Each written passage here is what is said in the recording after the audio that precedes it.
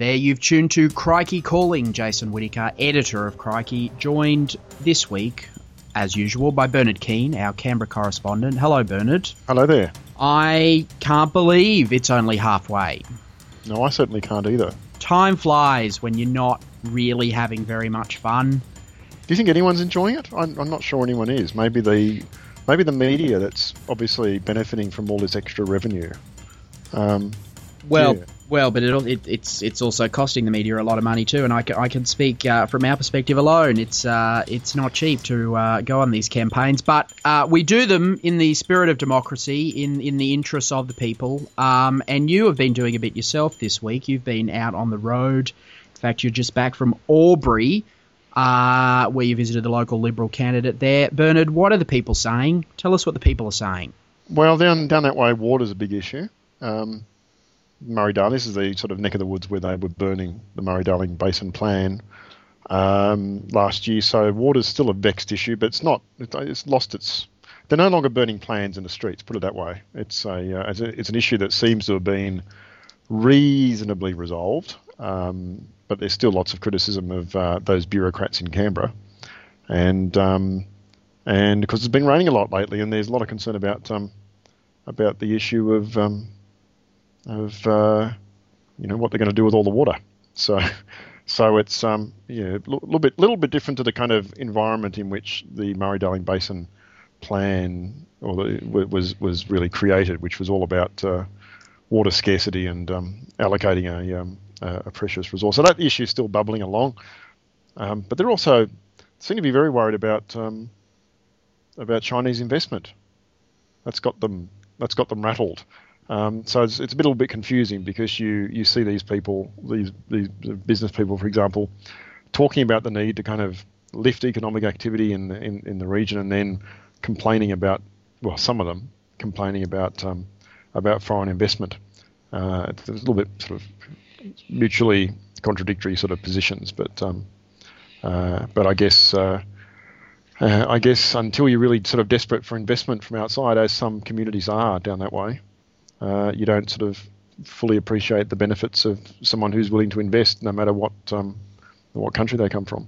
Indeed. Back to the national picture. Let me put a thesis to you. Let me suggest that we're talking up this election because the media has to talk it up, because we have to try and keep everyone interested for the next 2 weeks. Let me put it to you, Bernard, that not only is this election over, but it was over about 12 months ago, that the new leader enjoyed somewhat of a honeymoon, but what we're going to do is do what the people wanted to do 2 years ago, and that is tip out this government, and every poll would suggest that. Is this a dead race now? Oh, I don't think so at all. I think it's still anyone's race. I don't think you'll struggle to find a poll to tell you that's true, Bernard. Well, a news poll certainly has the coalition widening quite significantly. But I've got to really say some of the news poll numbers don't look at all meaningful. I mean, there was the poll this week had Labor on, I think, 35%. That's very, very low. And then their state breakdowns this morning had the Greens on 17% in Victoria. I mean, I'll run naked around not just the Crikey office, but the Crikey building if the Greens get 17% in Victoria. We've committed that to tape now. You can't. Yeah, no, that's fine. I'm happy to fulfil that commitment, because I can make that commitment knowing that there's no way on God's particularly green earth that the Greens will reach 17% in. It does seem particularly unlikely. All right, so if we look at the polling, then what do Labor strategists want to see? Now, they're probably not going to go on to election day ahead in the polls. They might even be coming from a ways back. What are the sort of trends that they want to see in this polling to suggest that this is salvageable? Well, they want to see Labor decent swing in Queensland. Now, in their favour there is that they underperformed in 2010, so there's a lot of ground to make up. And even if they put in a fairly ordinary performance, they'll still pick up a handy swing of 2 or 3%. And if they can actually edge the coalition in Queensland, get a majority of votes there, then that's going to put them in quite a strong position to pick up a number of seats up there. So it's the fact that they did so poorly in 2010 that does give them some potential to pick up seats. They've got to obviously hold the line in New South Wales and keep their losses there as small as possible. So they don't want to see too big a swing in New South Wales. Victoria, they want to ditto. They want to basically hold the line in Victoria. That's going to be quite hard because they overperformed in Victoria in 2010. So they've got the opposite problem to Queensland. They really do need to maintain a strong effort in Victoria if they're even just to hang on to their seats. So that's going to be a worry. And then there's sort of everywhere else. So I think we're all expecting them to lose a couple of seats in Tasmania. The question becomes how big there's been a lot of talk of a swing to Labor in WA. The question is going to be, is it big enough to give them a seat like Hasluck, which is very, very marginal. And, we don't really know what's happening in South Australia. It's the sample sizes we've got for the polling are too small to really make a meaningful, give us some, a meaningful steer on what way it's going to go. Newspoll thinks it's going to swing against Labor, and Essential has a pretty big swing to Labor, which I did got to say again, that's a number that this is an Essential number that I found a little bit hard to believe because Labor did perform very well in South Australia in 2010, just like Victoria. So the idea of them actually building on the swing they got in 2010 in South Australia, I think, is a little bit unlikely. So South Australia might be even Steven. So it comes back to what we've been talking about for a long time, which is picking up enough seats in Queensland to offset the losses everywhere else. And at the moment, that's looking like a bit of a struggle for Labor, but there's still a while to go yet. Well, let me give you one example, and this is perhaps one of the most startling polls that I saw through the week, and that was a little poll that they did in Ford, showing that Peter Beattie, a man who I believe maintains quite a degree of popularity in Queensland, showing him a very long way behind in that seat, which is now looks unwinnable. In fact, Peter Beattie was up north this week outside of the seat campaigning for other people. Perhaps they've given up on it entirely. Now, Bernard, if Peter Beattie can't beat a no-name Liberal on a 1-point-something% margin in that seat, that would suggest that Kevin Rudd has real problems in Queensland. No, I agree with that. I'm just not sure the basis for it is correct. I mean, that was a robo poll, I think, and I'll be quite blunt. I just don't trust robopolls. I think there's a lot of problems with the methodology, and they're additional. Those problems are in addition to the problems of phone polls. So we'll see. We'll see what happens on election night. But I wouldn't. These single electorate robopolls, they've been sprouting in the media like mushrooms. I wouldn't put too much store by them. The numbers to look at are where we can get them, the state-based breakdowns of large sample polling of the kind Newspoll's been doing, the kind Essential's been doing, and then sort of work out what's happening at the state level from that. The idea that you can accurately pick a seat from 400 people in a robo poll is, I think, a thesis yet to be tested, and I guess we'll test it on September 7.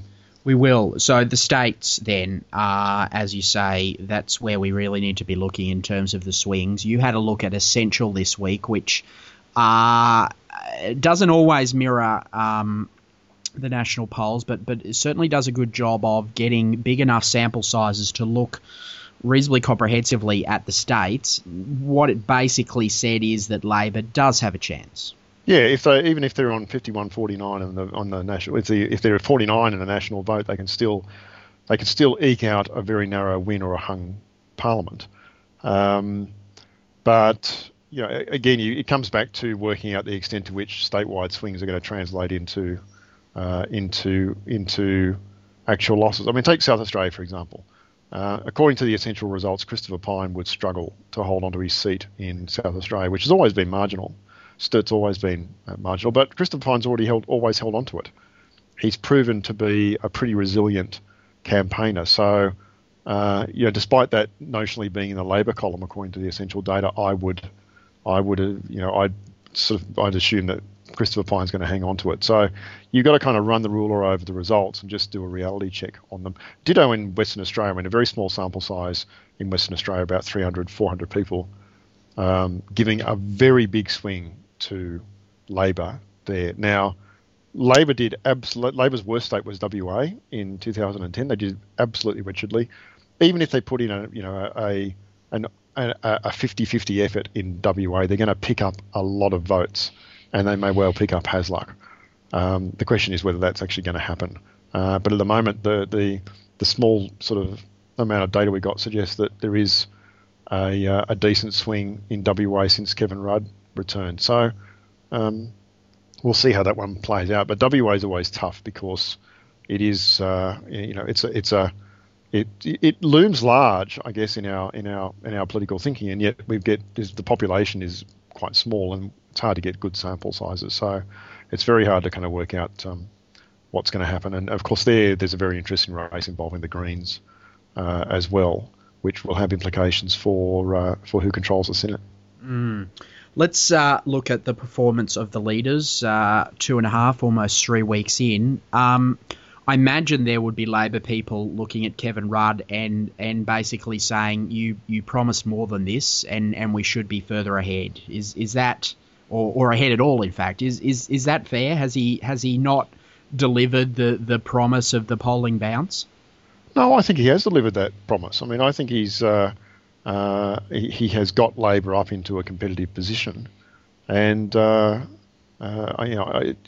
so there have been a couple of polls that suggest that the gap is widening, but other polling suggests the gap is the same or narrow. So, this goes back to the context in which Kevin Rudd returned to the leadership. I think we've now got a kind of narrative in the media that Kevin Rudd was, supposed to come back and lead Labor to victory, and I don't recall any Labor MP, certainly none of Rudd's lieutenants, saying to me, well, Rudd's going to come back and beat Abbott. The thinking was always Gillard is going to lead us to an absolute disaster, a Queensland-style disaster, and we need to do something to stay as a viable political party.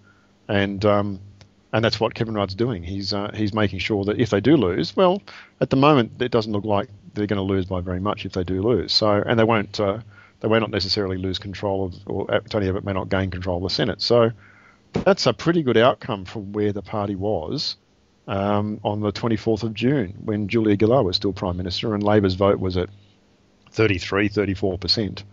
And the Liberals were on 47-48%. The Liberals are now on 43-44%, and Labor's on 39%. So, that's a pretty decent shift. And I don't see any evidence of a sugar hit, which was the preferred phrase of the right wing sort of media.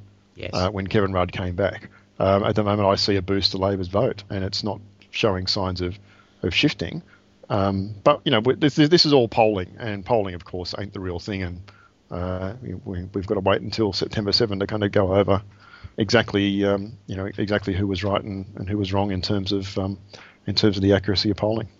So the sort of man that we've got on the campaign now is I guess what we all expected. He's a bit annoying, frankly, but he's solid and he's pretty effective, and he can beat Abbott in any debate, it would seem. He's just better at it. And he's doing a reasonable job, Bernard, at chipping away at Abbott in terms of the costings and seems to be on the safest ground there, seems to be making some ground on, particularly around paid parental leave. Is he going all right? Look, on the paid parental leave scheme, I think he's benefited from the fact that this is a policy that even the right-wing media dislike. And there's been a lot of scrutiny of the policy. There hasn't been the usual cheerleading for it that the News Corporation tabloids usually provide. There's been a lot more scrutiny. There's been a lot more complaints about how it doesn't add up. And here we are on Thursday, and there's still questions and discussion about whether the policy adds up. Now, I'm sure the Liberals didn't plan that 3+ days after their announcement of the paid parental leave scheme, they'd still be talking about whether it adds up. So I think from that point of view, Tony Abbott's sort of so far, it's only Thursday, but had a pretty poor week because he's been on the defensive, having to explain to Colin Barnett that no, he didn't expect the states to chip in hundreds of millions of dollars to the scheme, having to admit that yes, retirees would be dudded by the change in the treatment of corporate tax and the impact on franking. So this week just hasn't played out in the way that that I think Abbott would have hoped in terms of a launch of a big scheme, big spending scheme on Sunday, and then sort of going on the attack during the week. Well, he's been on the defensive most of the week, so it hasn't really panned out in the way that he thought. And then, of course, last night's debate, I don't think really helped him either in terms of the specific issue of costing or in reinforcing his key messages. So it's from that point of view, it's been I think Tony Abbott's probably done very well out of the first 2 weeks, but this third week so far is not doing so well. Kevin Rudd's kind of been going around the country a bit randomly, and I'm not really sure that I can see a coherent strategy from Rudd.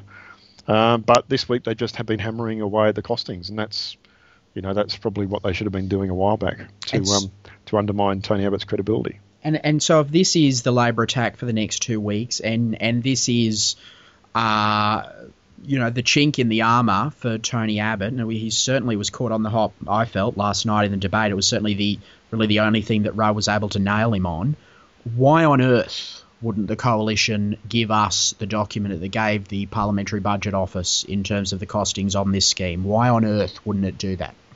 Well, I think because there's the big. Well, I think we've learnt the reasons why. That is that the corporate or the levy that's going to fund it doesn't provide enough money for it by any stretch of the imagination. In fact, I saw one costing that suggested the levy was only going to provide about less than half of the cost of the scheme. And Abbott admitted that last night. Yep. So we've got this sort of well over $2 billion a year that's currently unfunded. There's this whole issue of what role the Coalition expects the states to play, which kind of just appears to have been sort of glossed over now, that the Coalition sort of backed away from suggesting that they were going to get any help from the state governments. And of course, there's the franking, the franked and unfranked dividends issue. So we've seen the reason why they didn't want to produce that document. That's because it just generates more questions. It generates the question of, well, why are you dudding shareholders? Why have you only got a half-funded scheme? What did you expect? What do you expect the state governments to do? Why should state governments be contributing to your scheme? So, the document itself just would have engendered more questions. Unfortunately, those questions have come out anyway. So, in retrospect, perhaps Joe Hockey might have put those documents out there and said, "Here's the full costing. Here's how we're going to do it. Here's how it all adds up," rather than leaving us with blithe assurances in a fairly short press release on Sunday announcing the scheme that the whole thing was fully funded. The whole thing is not fully funded, and the more we know about the details, the more problematic it looks. And if by some remote chance, I really don't think Labor's got a strong chance of winning this. I put it fairly low, below 1 in 3, 1 in 4. But nonetheless, if by some long shot Labor wins, then a lot of Liberals are entitled to ask Tony Abbott why on earth he A, persisted with this scheme in the face of such strong opposition from his own party, and B, didn't get the thing properly costed and properly funded, because he's now spent an awful lot of time defending a scheme that really should be a positive for him. I mean, I can't recall a politician, well, maybe Mark Latham in 2004 with Medicare Gold, but a politician forced on the defensive for a policy that is basically sort of handing money out to people. It's quite interesting. Well, it's particularly given the target market, if you like. This was clearly a policy aimed at a weak part of the demographic in terms of support for Abbott, and that is women. And what we've shown with Essential Polling and other polls is that women are cynical about it and actually prefer Labor's scheme, and that's a fairly remarkable point given how much more generous it is. Well, and they favoured it even when Julia Gillard was PM, and Julia Gillard was this sort of kiss of death to any sort of policy. Julia Gillard's policy, then people tended not to like it as much. But even back then, they preferred Labor's scheme. And Tony Abbott's also been I mean, Tony Abbott's logic seems skewed on this. I mean, he makes the point that, well, it's okay to have this sort of generosity to high income earners because we don't expect. I'm trying to remember his exact words, but in effect he's saying, if you go on holiday, you don't get minimum wage while you're on holiday. If you go on holiday, you get your full salary. If you get sick, you get your full salary. That's how we do things. The problem is, of course, that this isn't about what you get from your employer. This is a taxpayer-funded scheme. This is a scheme that is a transfer from taxpayers to recipients. And of course, we do means test welfare. We do means test transfer payments. We means test the age pension. We means test family tax benefit payments. We means test pretty much everything when we give money from taxpayers to recipients. And there's no reason why we shouldn't be applying a similar test with this. And of course, we already are, because Tony Abbott's saying, well, we're going to cap it at $150,000. Well, it's his approach of, well, if you don't take a pay cut when you go on holiday, well, on that basis, then people earning $250,000 a year should be getting $125,000 a year for paid parental leave rather than it being capped. So it's Tony Abbott's logic itself is a bit flawed here, as well as the whole approach to costings. Let's put that issue aside and let me throw one more at you on Tony Abbott. We've been saying now for a couple of years, even conservatives, in fact, have been saying that Tony Abbott isn't ready, that he was too negative, he didn't have a decent, positive plan for the country, that he wasn't prime ministerial, whatever that means, Bernard. He wasn't prime ministerial. Have we seen a prime minister yet in Tony Abbott? Oh, look, I think my answer to that is no, but he's certainly matured a lot. He's matured a lot over the longer term. He's very different to the Tony Abbott of the 1990s. And you can see in his politicking, a pragmatism that is, becoming of a leader. I mean, leaders need to be pragmatic on a lot of issues. They can't, when you become Prime Minister, you can't pursue your own ideological fetishes. And those that do come a cropper. I mean, John Howard was a very successful Prime Minister until he ended up indulging his long-term loathing of trade unions via work choices, and that was a key factor in undoing him. So I think Tony Abbott's realised, it worked out that as a leader you need to govern from the centre, you need to be pragmatic, and you can't just pursue your own obsessions. You've got to try and govern for as many people as possible. And I think that's an important realisation on his part that's helped him mature into the role. And the paid parental leave is a classic example of that. I mean, this is a policy that he, was dead against 10 years ago, and has now says he's changed his mind on it, and that's entirely appropriate. I mean, people are allowed to change their minds on big policies. Tony Abbott, of course, changes his mind on all sorts of issues with a frequency that can be quite disturbing. But I think on this issue, we've seen him mature from a fairly juvenile kind of right-wing attack figure to a much more statesman-like figure.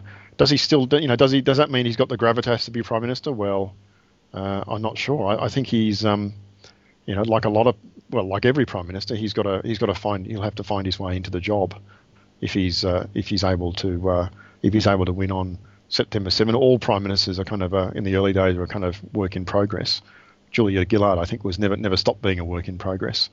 So it's a bit hard to kind of say that yes, Tony Abbott is prime ministerial now. It's rare that people look prime ministerial before they become prime ministers. John Howard didn't look overly prime ministerial before he became prime minister, and his first term was abysmal. But he matured into a very successful leader, and I suspect Tony Abbott might go through the same sort of process himself if he's able to win, and he too might mature into a very successful, pragmatic leader. And if not, he has 2.5 weeks to get himself there. We will be watching every day. Bernard Keane in Crikey every day, crikey.com.au for the latest election news and information. Bernard, thank you. My pleasure. We will talk again next week. This has been Crikey Calling. Catch you next time.